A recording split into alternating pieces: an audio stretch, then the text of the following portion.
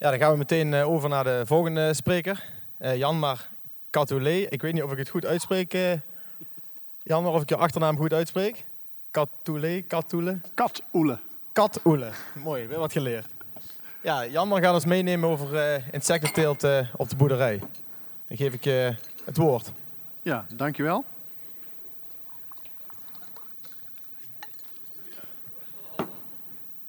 Ja, dan is het inderdaad Janmar Katoele van Wadudu. Ja, dan denk je wel eens van, ja, wat doet hij nou dan? Ik wil u vanmiddag meenemen in de wonderenwereld van insecten. En dan is het eigenlijk van 2030, hoe ziet de landbouw er dan eigenlijk uit? Want het gaat op dit moment verschrikkelijk hard. Het thema van deze dag is trots op de boer. Ik heb daar 1 woord aan toegevoegd en dat is trots op de nieuwe boer. En dat heeft ook een beetje een reden. Ben je insectenteelt kweker, ben je onderzoeker, ben je adviseur of ben je gewoon insectenboer? Nou, wij voelen ons ook gewoon boer. En met nieuwe boer, wat mij de afgelopen weken, maanden is opgevallen, is dat de sector iets te veel aan het terugkijken is. Maar we doen het toch goed. En daar willen we een stuk waardering voor, in elk geval in het gevoel. Dat is ook volledig terecht, maar blijf daar nou niet te lang in hangen. Vandaar dus ook de trots op de nieuwe boer. Zet die blik vooruit. Willem die zei het net al. Van zorg dat je een doel hebt. Zorg dat de focus in je bedrijf aanwezig komt. En dat je zelf weet waar je mee aan de slag gaat. Want hoe je het wendt of keert, iedere dag zullen er tegenslagen zijn. En tegenslagen zijn uitdagingen. Ik heb vanochtend ergens een papiertje hier voorbij zien waaien. En er staat op kernboodschap van vandaag. Maak van een verandering een uitdaging. En dat kenmerkt eigenlijk ons bedrijf. En wie ik ook ben. Wie ben ik? Ik ben Janmar. Ik heb alweer een paar jaar geleden gestudeerd in Wageningen. In de volksmond veeteelt. Heel officieel zootechniek. Ik ben maatschappelijk enorm betrokken. Dat zie je ook in ons bedrijf. We hebben vooral mensen met een afstand tot de arbeidsmarkt in alle gradaties aan het werk. Innovatie is mijn drijfveer. Ik vind ook dat echt iedere ondernemer een bepaald percentage van zijn tijd met vernieuwing van zijn eigen bedrijf moet bezig zijn. Ik zie dat veel te weinig. Willem die doet dat bijvoorbeeld met pinda's. Of dat nou wel of niet lukt, is eigenlijk niet eens heel erg interessant. Het gaat er gewoon om dat je nadenkt over vernieuwing. En ruim daar dus ook gewoon bewust tijd voor in. Zeg iedere, vrijdagmiddag vanaf 3 uur tot 5 uur, al is het maar 2 uurtjes, ga ik eens nadenken over mijn bedrijf en de vernieuwingen die daarin zitten. Bij mij is dat ongeveer 50% van mijn tijd. Dat is wel extreem veel. Maar dat zorgt er wel voor dat wij enorm snel stappen kunnen zetten in onze ontwikkeling.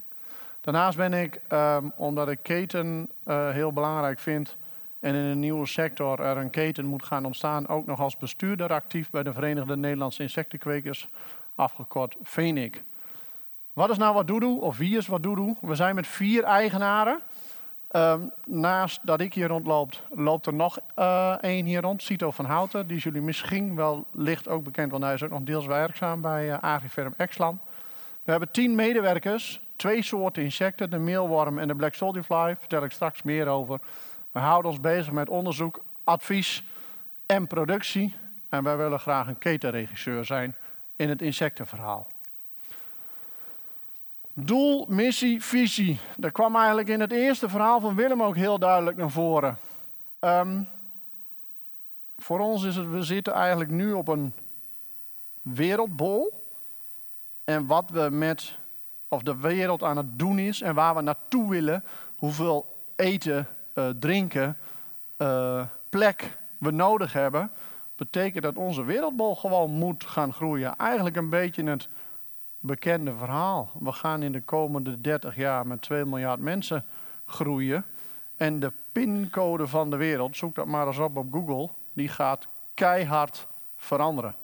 En dat betekent dat de manier waarop we vandaag de dag onze landbouw doen, dat dat niet meer houdbaar is en dat we er anders naar moeten gaan kijken. Als we alleen al kijken naar bijvoorbeeld eiwitten. Eiwitten die gaan in de komende 20, 30 jaar enorm toenemen in behoefte. Hier staat 50%. Het verschilt een beetje in welke rapportages je ligt. Dus tussen de 40 en de 90%. Alleen kan onze landbouwsetting dat gewoon niet. Dat kan niet. Dat trekken we niet. Dus moeten wij daar anders naar gaan kijken. Dat is eigenlijk het begin van Wadudu. Wat trouwens gewoon insect in het Swahili betekent. Maar omdat je uit Drenthe komt, was het wel een leuk woordgrapje met Wadudu. Wat doet u? Waar bent u mee bezig? What are you doing? Dat waren de vragen die wij nationaal en internationaal heel vaak kregen. En toen was een collega van mij gewoon domweg aan het Google translaten. En die begon in het Fries, want hij is van Friese origine. Ging naar het Duits, naar het Engels en nou ja, zo een beetje de wereld over. En uiteindelijk kwam hij in bij de S van Swahili uit en daar is Wadudu uit gerold. Ik zei net al van eiwitten. Het is milieudruk waar we het over hebben, wat lastig is. We merken dat op dit moment ook heel erg in de landbouwsector. En daar zat onze drijfveer om te gaan kijken van hoe willen we daar nou invulling aan geven. Nou, in 2012 heb ik, als je gestudeerd hebt in Wageningen, dan heb je daar ook een netwerk ooit opgebouwd. Hadden we een reunistendag en daar kwam ik in aanraking met Arnold van Huis. Hoogleraar entomologie. En die had een verhaal, een workshop, eigenlijk een dag ook als vandaag, over eetbare insecten. En daar kwam dus die wereldbevolking, eiwitten, et cetera, kwamen daar ook naar voren. Toen dacht ik, verdikke me, dat is toch wel erg interessant. Ik was er samen met mijn vrouw Laura. En op dat moment raakte ik daar gewoon niet over uitgesproken. Zeker op de terugweg van Wageningen naar Bijlen. Je bent toch 1,5 uur aan het sturen. En toen zei mijn vrouw, ja, één ding, niet nu. Toen dacht ik, oké, mooi, dat is wel later. En dat wel later is in 2015 geworden. Toen zijn wij gestart met het insectenbedrijf. Dan is het op een bepaald moment, ja, insecten, joh, welke keuze ga je dan maken? Want er zijn zoveel insecten. Er zijn ongeveer 1 miljoen soorten insecten in de wereld. Dan zijn er een kleine 2000 in totaal eetbaar van. Er zijn werelddelen waar mensen meerdere keren per week insecten eten. En als ik hier naar de zaal kijk, dan kan ik gewoon zeggen, you hate it and you love it. Het is ongeveer 50-50 in de westerse wereld. Dat gaat wel veranderen. Want degenen die het niet lekker vinden of die er niks van vinden in beginsel, die gaan het uiteindelijk wel eten. Dat gaat hoe dan ook op een manier gebeuren. Alleen ga je ze niet eten zoals ze hier staan. Daar geloof ik ook niet in. Want dan is het een heel product. En dan is het toch wat de mens ziet. En wat ze dan niet prettig vinden, gaan ze dan ook niet eten. We hebben dat eigenlijk wat onderverdeeld in verschillende diersoortgroepen. Keverlarven, vlieglarven, krekels en sprinkhanen. Nou, ik had niet zo heel veel met het vliegende. Dus die krekels en sprinkhanen vielen voor mij al heel snel af. Was ook niet zoveel massa in te draaien. Was verschrikkelijk arbeidsintensief. Sprinkhanen moet je 6 keer per dag gras voeren. Ik denk, nou, daar heb ik niet zo heel veel zin in. Het moet wel er moet in elk geval iets aan massa uit kunnen komen. Want met een paar kilo ga je niet zo heel veel betekenen. Nou, eigenlijk die keuze maakte het met wat trial and error. Dat de meelworm en de black soldier fly er bij ons op het bedrijf uitgerold zijn. Dan maak je inderdaad een keuze voor een insect. Dan maak je de keuze om ergens een klein beetje te beginnen in 2015. Maar dan is het ook zo van, ja, hoe zit nou die wereld in elkaar? Want waarom is het nu zo aan het veranderen? Waarom is die groei in Nederland nu wat gaande? Of in Noordwest-Europa? Terwijl dat er bijvoorbeeld in Azië al decennia, eigenlijk al eeuwen, insecten worden gehouden, gegeten. En dan zie je dus eigenlijk vanuit een stukje rapportage vanuit Amerika, maar onlangs ook van ABN AMRO, dat dus Europa enorm hard aan het groeien is. Nou, dat laat dus de kleurtjes eigenlijk ook zien. Het lichtblauwe, dat is dus de stand van zaken 2018 en het donkerblauwe is de stand van zaken 2023 dat geschat is. Dan nog steeds is Azië wel leading. Alleen Azië haalt nu zijn kennis in Nederland. Wij hebben toch iedere maand op dit moment mensen uit Azië over de vloer. En dan komt toch dat landbouwse karakter weer naar voren. De wereld kent Nederland als landbouwland. En inmiddels dus ook op het vlak van insecten. Ondanks dat we hier nog maar een jaar of 10 echt serieus bezig zijn met commerciële teelten. En dat is wel weer heel kenmerkend voor Nederland. En anderzijds moeten we ook daarin goed waken. Dat we wel zorgen dat we daar een uitnutting van hebben. Maar we moeten ook zorgen dat we er zelf stappen in blijven zetten. En eigenlijk ook wat Willem net aanhaalde. Van ja, zorg ook dat je op andere plekken gaat kijken. Want de manier waarop wij dingen doen wil niet zeggen dat dat altijd de juiste weg is. Het is misschien wel een goede weg, maar het kan altijd een stuk beter. Bij insecten komt ook heel snel naar voren van ja, welke markten hebben we nou dan mee van doen? Want er is eigenlijk al jaren een bestaande markt. Dat is de bovenste, dat is de live food markt. Dat zijn de dierenwinkels. Dat is voor de hobbykippen, de kooikarpers, de zangvogeltjes, de reptielen. Daar gaat nog steeds het meeste in om.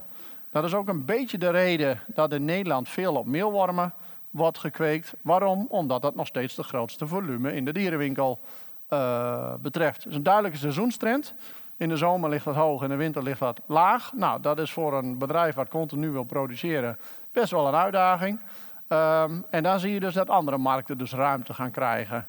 In de zomer van 2017 is de aquacultuur daarbij bijgekomen. Die aquacultuur is de commerciële, dus niet de kooikarpers en dergelijke, maar echt de commerciële viskweekhoek.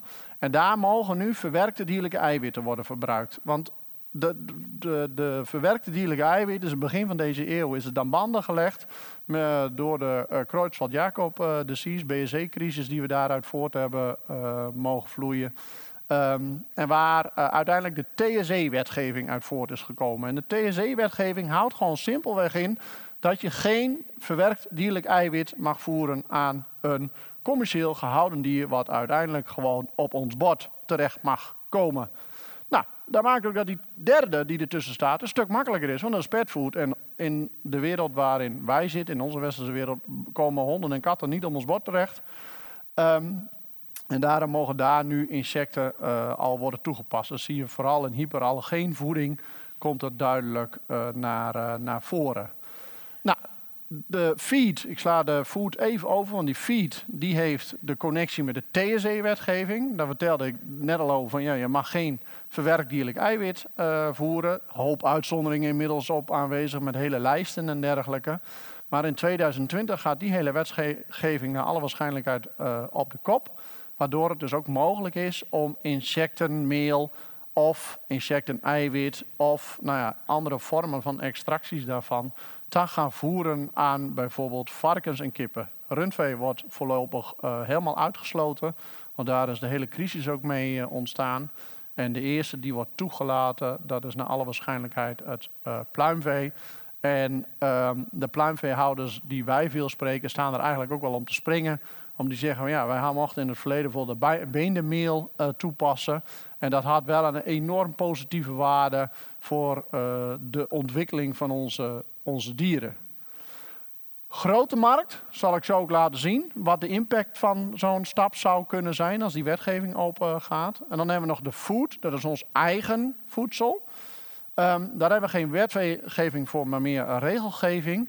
Dat is een novel food regelgeving. En die houdt in dat alle nieuwe grondstoffen die op de markt komen na 1997 een bepaald model moeten doorlopen op risico en veiligheid. Op het moment dat dat is doorlopen, dat duurt ongeveer 2 jaar, 2,5 jaar, dan mag dat toegelaten worden. Nou, een bekend voorbeeld van het laatste decennium is bijvoorbeeld stevia, de zoetstof die daar doorheen is gewandeld en dus ook goedgekeurd is. En wat we dus nu veelvuldig terugzien in onze producten. Voor de meelwormen, de buffaloworm, de krekel en de springhaan ligt in Brussel nu een novel food dossier om daar een stempel op te krijgen en in 2020 toegelaten te worden. Die ontwikkeling, dat is EU. Echter, in Europa zijn ook een aantal landen aanwezig die niet EU aangesloten zijn, maar wel in Europa. Nou, Noorwegen, Zwitserland, die hebben dus die regelgeving al wel voor elkaar. En daar gaat op dit moment het meeste product voor humaan dan ook heen. In Nederland, Duitsland, België, Frankrijk hebben we een gedoogsituatie. En daar worden kleine volumes, omdat de verandering van de regelgeving aanstaande is, zeggen dat soort landen, dan mag daar alvast voorzichtig op geanticipeerd worden. Dat zijn kleinere partijen die dat oppakken, die daar koekjes, pasta's, krekelburgers en dergelijke van maken. Maar de grote jongens, de Unilevers en de Mars en Nestlé's van deze wereld, die wachten echt af totdat dat novel food dossier gaat komen. Nou, even een aantal voorbeelden van wat je zou kunnen voorstellen. En net werd er al van, ik zei net van you hate it or you love it. Toen zag ik aan een aantal mensen heel hard nee schudden van nee, ik ga dat echt niet eten. Het fotootje met die blauwe handschoen is natuurlijk wel een heel duidelijk voorbeeld van hoe je straks insectenmeel terug zou kunnen zien. Ja, dan herken je er gewoon helemaal niks aan. En dan is een koekje ook een koekje. En dan is pasta ook gewoon pasta, zoals we dat nu ook kennen. Alleen krijgt het een hele andere toepassing met voeding. Ik kwam onlangs insectenfriet tegen. Er zit hier in elk geval 1 akkerbouwer in de zaal. Maar misschien wel meer. Aardappelen die worden natuurlijk gebruikt om friet van te maken. Dan zit er niet zo heel veel eiwit in. Maar in dit geval had dat insectenfriet had wel 12% eiwit. Waardoor het in één keer ook een hele andere voedingswaarde gaat krijgen. En op een hele andere manier toegepast zou kunnen worden. En met de veranderingen in onze maatschappij rondom ouderenzorg en eiwitbehoeften, zou je op die manier daar dus heel goed in kunnen spelen.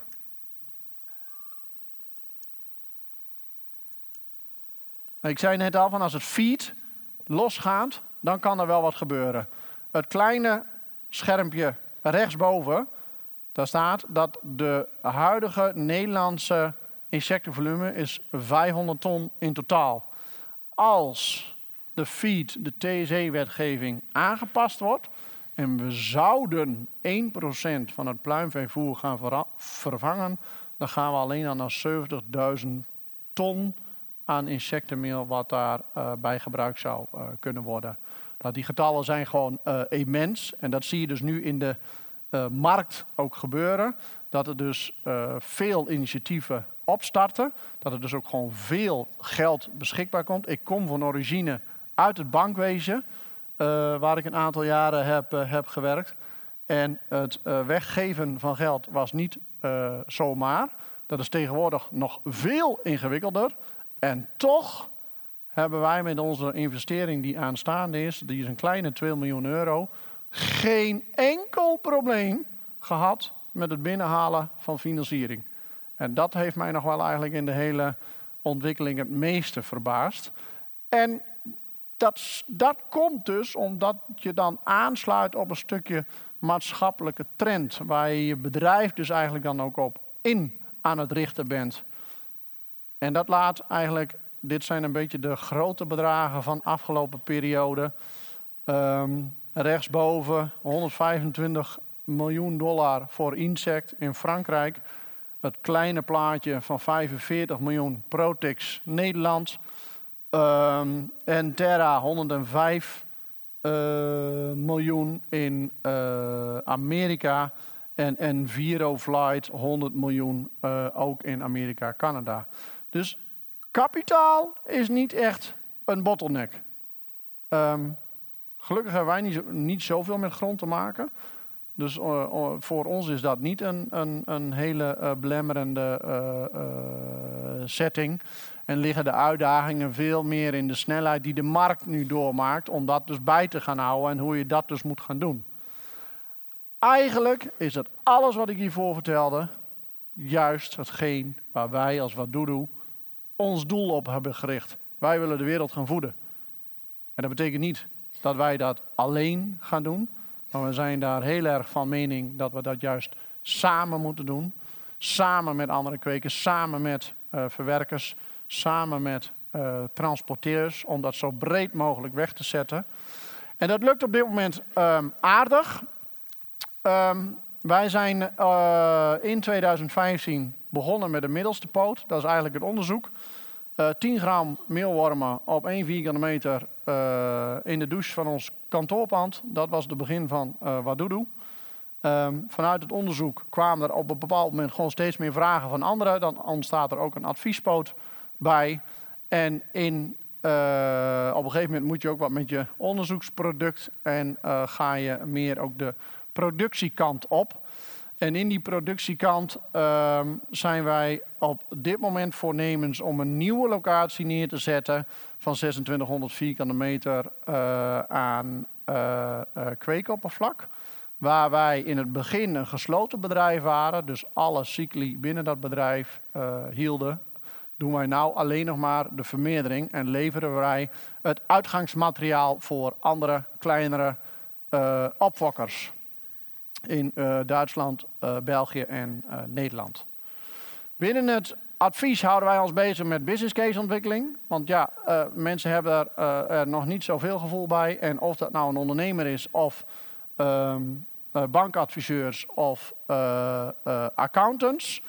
Allemaal komen ze eigenlijk vragen van ja, wat is nou het saldo van een insect? Nou, een ander ding wat heel ingewikkeld is, omdat het volstrekt onbekend is, heeft met vergunningen te maken. Ene moment is het insect een landbouwhuisdier. Nou gaan ze dus naar milieu- en ruimtelijke ordening van de veehouderij kijken. Ander moment is het weer niet. Daarom hebben we daar ook een intensieve samenwerking met Agrifirm Exland. Omdat die juist op dat juridische vlak heel sterk zijn, waar wij dan weer minder kennis van hebben. We leveren daar heel veel advies aan bestaande kwekers. Ondanks dat wij korter actief zijn, zien we ook dat daar nog veel te verbeteren is. Maar ook heel veel aan startende kwekers. En als doel is het altijd samen en transparant. Want dat is wel de unieke waarde die erin zit. Want dat gebeurt gewoon in de sector niet. Als je een kwekerij hebt, dan sluit je je deur en je laat niemand anders eigenlijk meer binnen om te kijken en te leren. Nou, daar hebben wij van gezegd, dat willen wij niet. Wij komen uit een ander type sector, waar juist veel meer data gedeeld wordt. En dat is ook wat wij veel met onze kwekers doen. In het onderzoek dan zijn er een hele hoop dingen die naar voren komen. Van waar moet je je nou mee bezighouden? Nou, het begin is met standaardisatie. En te kijken van, nou ja, hoe moet je nu voeren? Welke stappen moet je nou doorlopen? Dus echt vanuit die kweek protocollen maken. En daar dus ook een handleiding bij schrijven, zodat anderen daar ook makkelijker mee kunnen starten. Zodat ze niet allemaal dat voorwerk, wat wij dus in die beginjaren hebben moeten doen, eerst moeten uitzoeken voordat ze vol aan de rol kunnen komen. Maar dat je dus veel sneller, zeg een half jaar nodig hebt om tot een volwaardige opstart te komen. Dan nog is het wel belangrijk, vinden wij altijd, om even klein te beginnen. Om het gevoel te krijgen, is er insectenkweek wel wat voor mij? Als wij in die keten actief zijn en wij gaan vervolgens met dieren transporteren, dan moet je erover nadenken, hoe doe ik dat? Als wij als broeder actief worden, dat wij dus de eitjes uitbroeden en de glaswormen gaan uitleveren, en wij doen dat gewoon in dezelfde kweekbak, dat betekent dat bij een beetje gemiddelde kweker wij iedere week met een vrachtwagencombinatie moeten komen. Terwijl dat de eigenlijke biomassa daarin maar ongeveer 1-2% van het transportvolume is. Daarvan hebben wij gezegd van ja, we stellen dan ook gewoon doelen in het onderzoek. Die vrachtwagen die moet terug naar een personenauto. Het maakt me eigenlijk niet uit hoe, maar dat gaat gebeuren. Nou, we zitten op dit moment op het niveau van een Volkswagen Caddy. Qua omvang wat wij kunnen transporteren voor die ene kweker.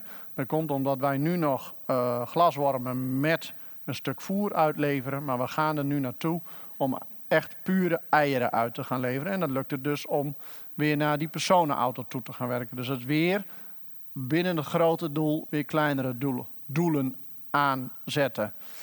Circulair, voeding, insecten, daar wordt heel veel verteld als het over insecten gaat. Over van ja, ze kunnen zo goed reststromen verwerken. Ja, dat klopt. En vervolgens, ja, maar het mag ook bijna niet altijd.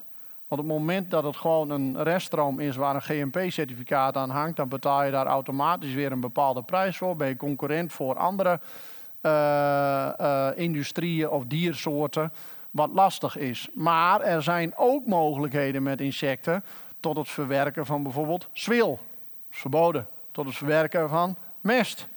Aan landbouwhuisdieren voeren is dat verboden. Maar insecten kunnen het wel heel goed. En daar zie je nu heel duidelijk dat Nederland, Europa in beweging is. Omdat ze zien van, we merken dat daar verliezen zijn. In de zin van reststromen die onbenut blijven.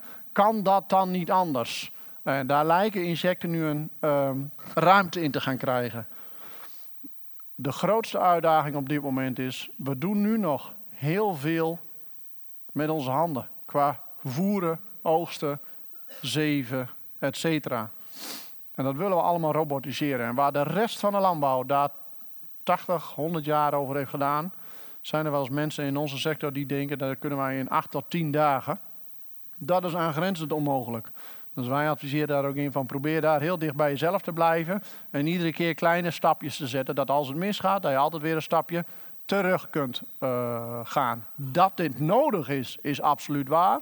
Alleen in de snelheid van de sector kan deze dus net niet te snel gaan. Want als die te snel gaat, vlieg je gewoon domweg de bocht uit. Ik vertelde net al, 2015 1 vierkante meter begonnen. 2017 zijn we naar 250 vierkante meter gegaan. Daaronder staat een plaatje van alleen een worm. Toen hadden we nog een gesloten bedrijf. En nu gaan wij van 250 naar 2600 vierkante meter. En ons volledig focussen op alleen uitgangsmateriaal. Wat dus inhoudt dat het opfokken van de meelworm en de black soldier fly op andere locaties gaat plaatsvinden. Wij zijn goed in die vermeerdering. Ons eindproduct in de tussenstap is dus ook die jonge larf of dat eitje. Daar verdienen wij ons geld op. Daar ligt dus ook onze duidelijke focus. Bij die opfokker ligt de focus heel duidelijk op het eindaflevering van die larf of die worm aan het eind. En daar ligt hun focus. En uiteindelijk zie je daar dus een beter product, een constant en een uniform product in ontstaan dan iemand die het hele gesloten cirkeltje doet. Want die zet gewoon een paar bakken met torren of een paar kooien met vliegen extra op om te zorgen dat hij aan zijn volumes kan gaan komen.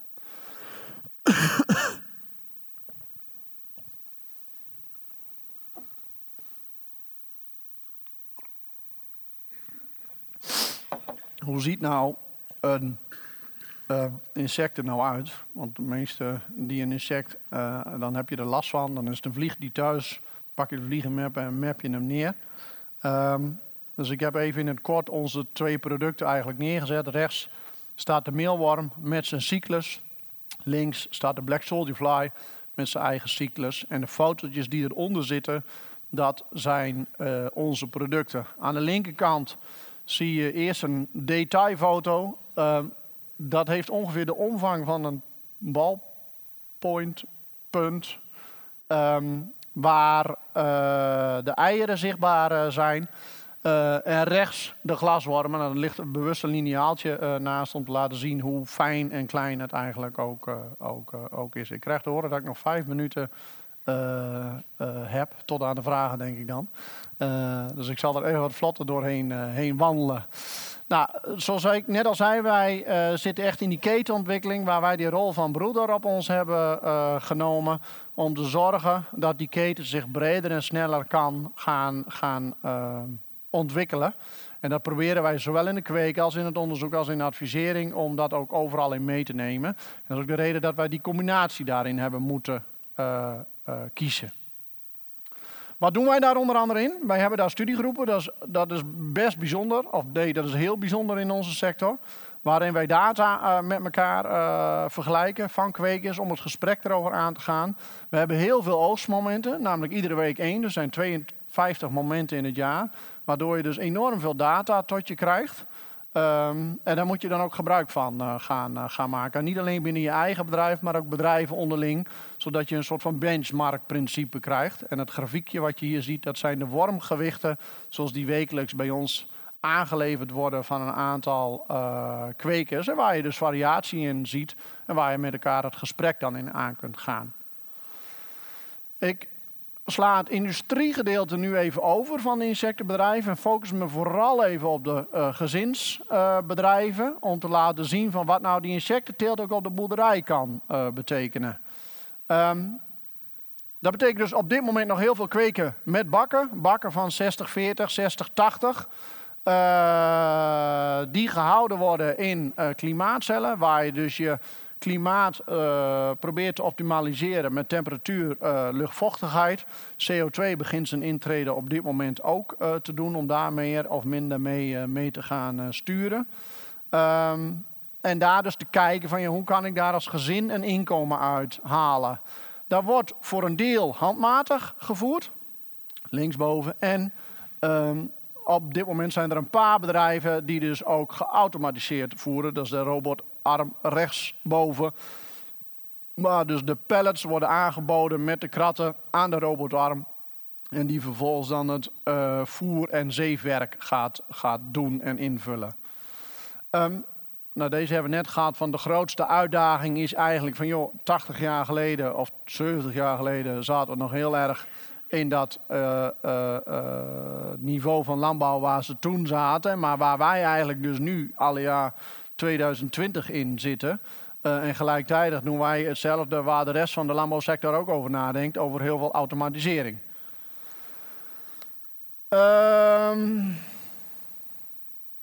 Wetgeving, vrij ingewikkeld op dit moment. Wat ik al aangaf van, men weet eigenlijk vooral binnen ruimtelijke ordening en milieu, als je een bedrijf wil ombouwen, niet zo heel goed waar men naartoe moet. Ene moment ben je een industriebedrijf en kijken ze op die manier als geur. Ander moment kijken ze als landbouwbedrijf en willen ze daar naar de geur gaan kijken. En die wetgevingen zijn totaal tegenstrijdig met elkaar. Daar ondervinden we persoonlijk veel hinder van op dit moment in onze investeringstraject. Maar ook in de sector zien we daar ook veel onrust in ontstaan. Maar ook een overheid die gewoon ook echt niet weet hoe ze ermee aan moeten. En hoe ze daar invulling aan moeten gaan geven.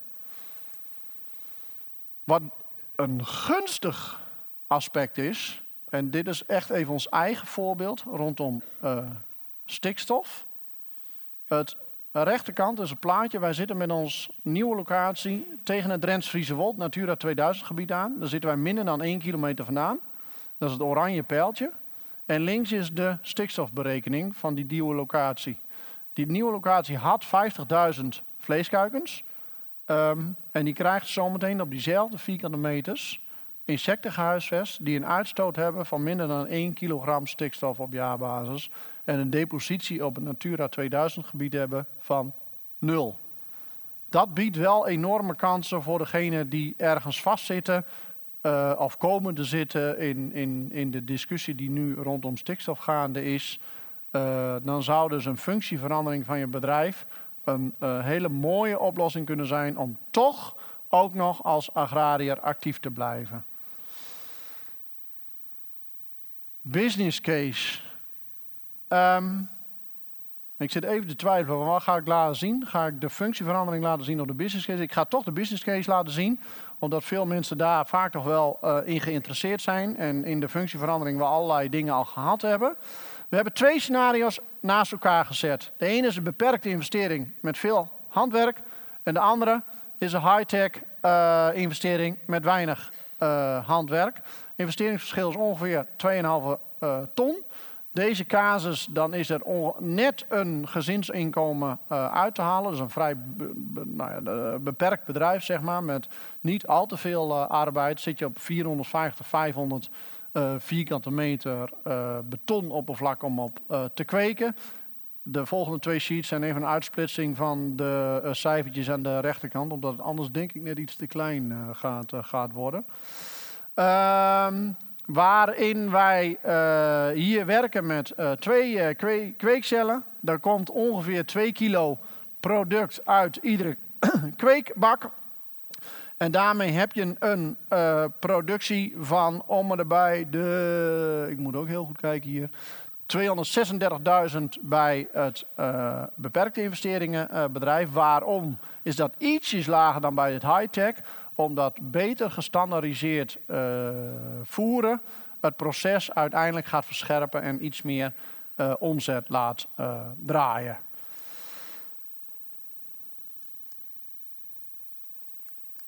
Ja. Dan gaan we naar de kosten. Van waar is dat uit opgebouwd? Nou, de grootste verschillen zie je natuurlijk in het postje arbeid. 2, 4, 5, de regeltje van boven. Waarin het beperkte investeringenbedrijf met meer arbeid wordt gewerkt. Dat kan heel goed met mensen met een afstand tot de arbeidsmarkt. Daar zijn wij het levende voorbeeld van. En in het high-tech bedrijf heb je dat eigenlijk niet. Dan hoef je geen hand- en spandiensten van anderen te hebben. En kun je het puur met je eigen aan om dat tot een goed inkomen te laten leiden.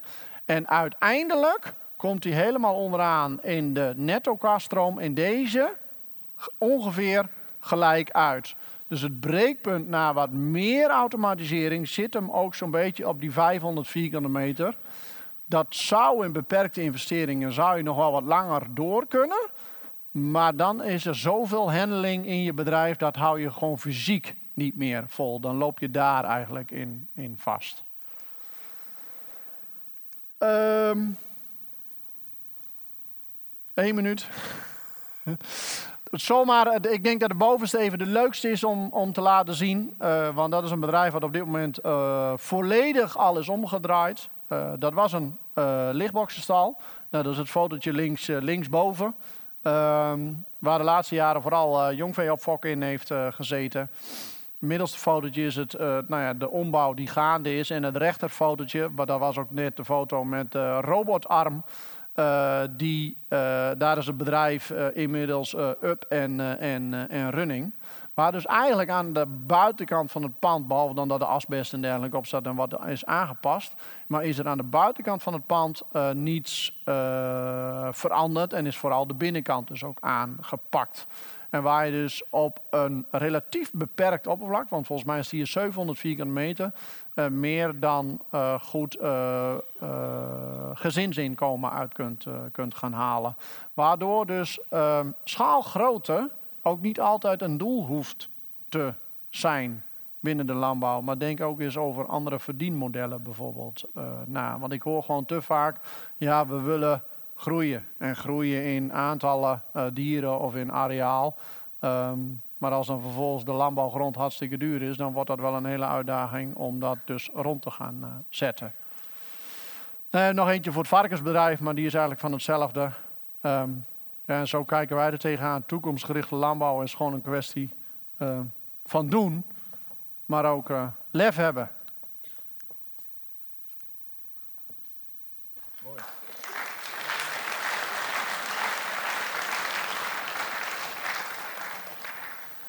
Er zijn er wellicht een hoop vragen, vooral volgens mij uit die hoek. Daar was het heel rumoerig, dus ik denk dat die heel veel vragen hebben. Dus ik denk dat we daar de catchbox even naartoe kunnen gooien. Ik denk dat we daar beginnen met het eten van insecten. Want dat werd volgens mij daar heel hard neergeschud. Ja, wat is er? Ik heb er wel eens op, hoor. Je hebt ze wel op, maar er werd ergens daar wel heel hard neergeschud. Ik vroeg me wel af met hoeveel man ze op dat nieuwe bedrijf wouden gaan werken. Omdat je op die andere plek met 450 vierkante meter al 10 man personeel had. Wij hebben nu 250 vierkante meter, 4 eigenaren, 10 medewerkers. Maar er zit natuurlijk ook heel veel onderzoek en advies zit daarin. Kijk, ik zit zelf niet, dat ik hier nu kan staan, komt omdat het bedrijf up en running is. Op nieuwe locatie komen er slechts 6 bij. Omdat daar dus heel veel robotarmen gaan werken. Want als je 2600 vierkante meter gaat doen, ja, ik heb er niet echt aan gerekend, maar ik kan me voorstellen dat je dan die 10 medewerkers keer 5 of zo moet doen. Ja, dan heb je wel een grote kantine en dergelijke nodig om dat mogelijk te maken. En dan zie je gewoon dat standaardisatie van je proces door een stuk automatisering wel heel verstandig is. Want mensen maken dan toch best veel fouten. En als het 1 mens is die continu dezelfde fout maakt, dan is het tot daaraan toe. Maar als dat bijvoorbeeld het opzetten van torren, Als dat de ene week met 180 gram en de andere week met 170 gram en de derde week met 200 gram gebeurt, dan kun je wel voorstellen dat de output die daaruit komt aan eieren totaal anders is. Dus daarom moet je ook steeds meer standaardiseren en dus ook automatiseren. En kan iedereen dat werk doen met die machines? Of heb je daar ook nog weer, is het heel lastig allemaal?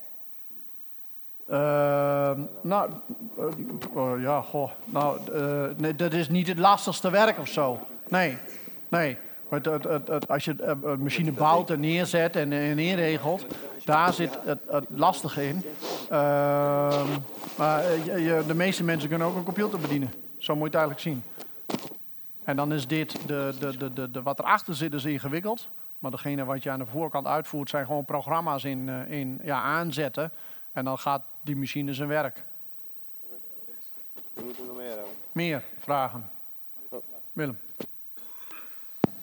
Dankjewel. Hoe is het eigenlijk geregeld met de afzet en die marktwerking daarvan? Is het allemaal op contractbasis of is dat een vrije markt in die insectenwereld? Hoe werkt dat eigenlijk? Die beweging is nu heel erg gaande. Omdat die markt heel erg aan het veranderen is, was het eigenlijk heel vrij. Vooral ook mondelinge afspraken. Op het moment dat daar meer product die markt in komt, maar aan de andere kant ook meer product zijn weg kan vinden en ook mag vinden waar ook de afzet voor is, zie je dus nu wel steeds meer vraag naar afzetcontracten. Een van de partijen die daar wel redelijk dwingend in is ook een bank. Want die zeggen dus wel van we willen bijvoorbeeld zoveel procent van je omzet afgedekt zien worden met contracten. Dat is vervolgens weer een uitdaging, want eigenlijk is de sector dat nog niet zo gewoon. Dus moet je daar zelf een invulling aan gaan geven. De bank wil het liefst 5 jaar. De sector is dat niet gewend, gaat dat dus ook niet doen. Nou ja, uiteindelijk is het gewoon een handje klap met aan de ene kant de bank en aan de andere kant je afnemer. En zoals het er nou naar uitziet, lijken daar contracten uit te komen op dit moment van 2 jaar.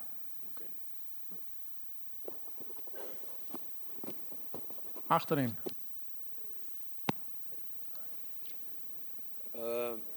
Hoeveel procent van de productie gaat naar het buitenland? Hoeveel procent van de productie gaat naar het buitenland? Dat vind ik...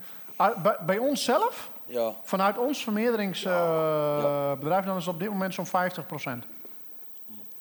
Okay. En als ik het op sectorniveau, want daar was even mijn bedenking, dan vind ik, de markt is ook niet altijd even transparant. Er zijn handelaren die bijna alleen maar handel doen met het buitenland. En mijn inschatting is dat ik denk dat 60-70% van de wormen in Nederland en de larven naar het buitenland toe gaat.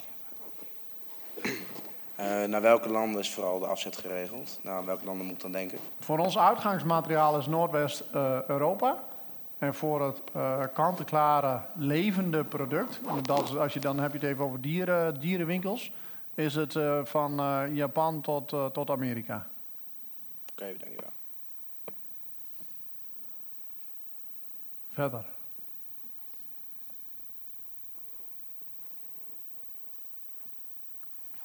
Geen vragen meer verder? Volgens mij niet. Ik heb nog wel een vraag.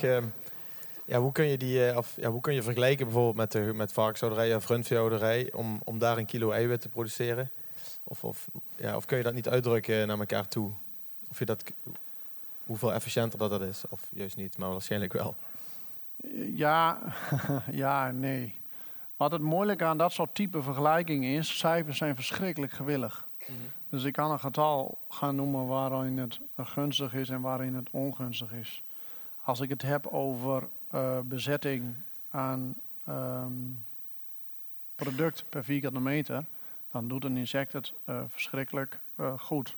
Watergebruik, daar geldt eigenlijk hetzelfde voor. Als wij kijken wil je omrekenen naar eiwitten, dan ga je bij insecten toch snel ook echt een processingstap in om daar ook daadwerkelijk eiwit uit te halen. En dan wordt het wel ongunstig, want eigenlijk gebeurt dat niet bij een varken. Dus dat is daarmee dus weer een... Dus ik merk in de loop der jaren dat ik steeds voorzichtiger word, juist om dat soort vergelijkingen te trekken. Juist om een vergelijking te gaan trekken bijvoorbeeld ook met soja. Want de insecten-eiwit is geen soja en soja-eiwit. Kijk, er is niks mis met soja-eiwit. Dat is hartstikke goed. Er is alleen wat mis met het systeem soja. Er staat ook tegenover dat insecten bieden meer dan alleen eiwit, maar ook olie en vetten die erin zitten, wat bijvoorbeeld in soja niet zit. Chitine, wat in bijna geen ander product zit behalve granalen. En wat voor de gezondheid en weerbaarheid van pluimvee weer heel gunstig kan werken. Dus het blijft een hele moeilijke vergelijking. Nou, dankjewel voor je verhaal over de insectenteelt. En wil ik nog een keer een applaus voor Janmar.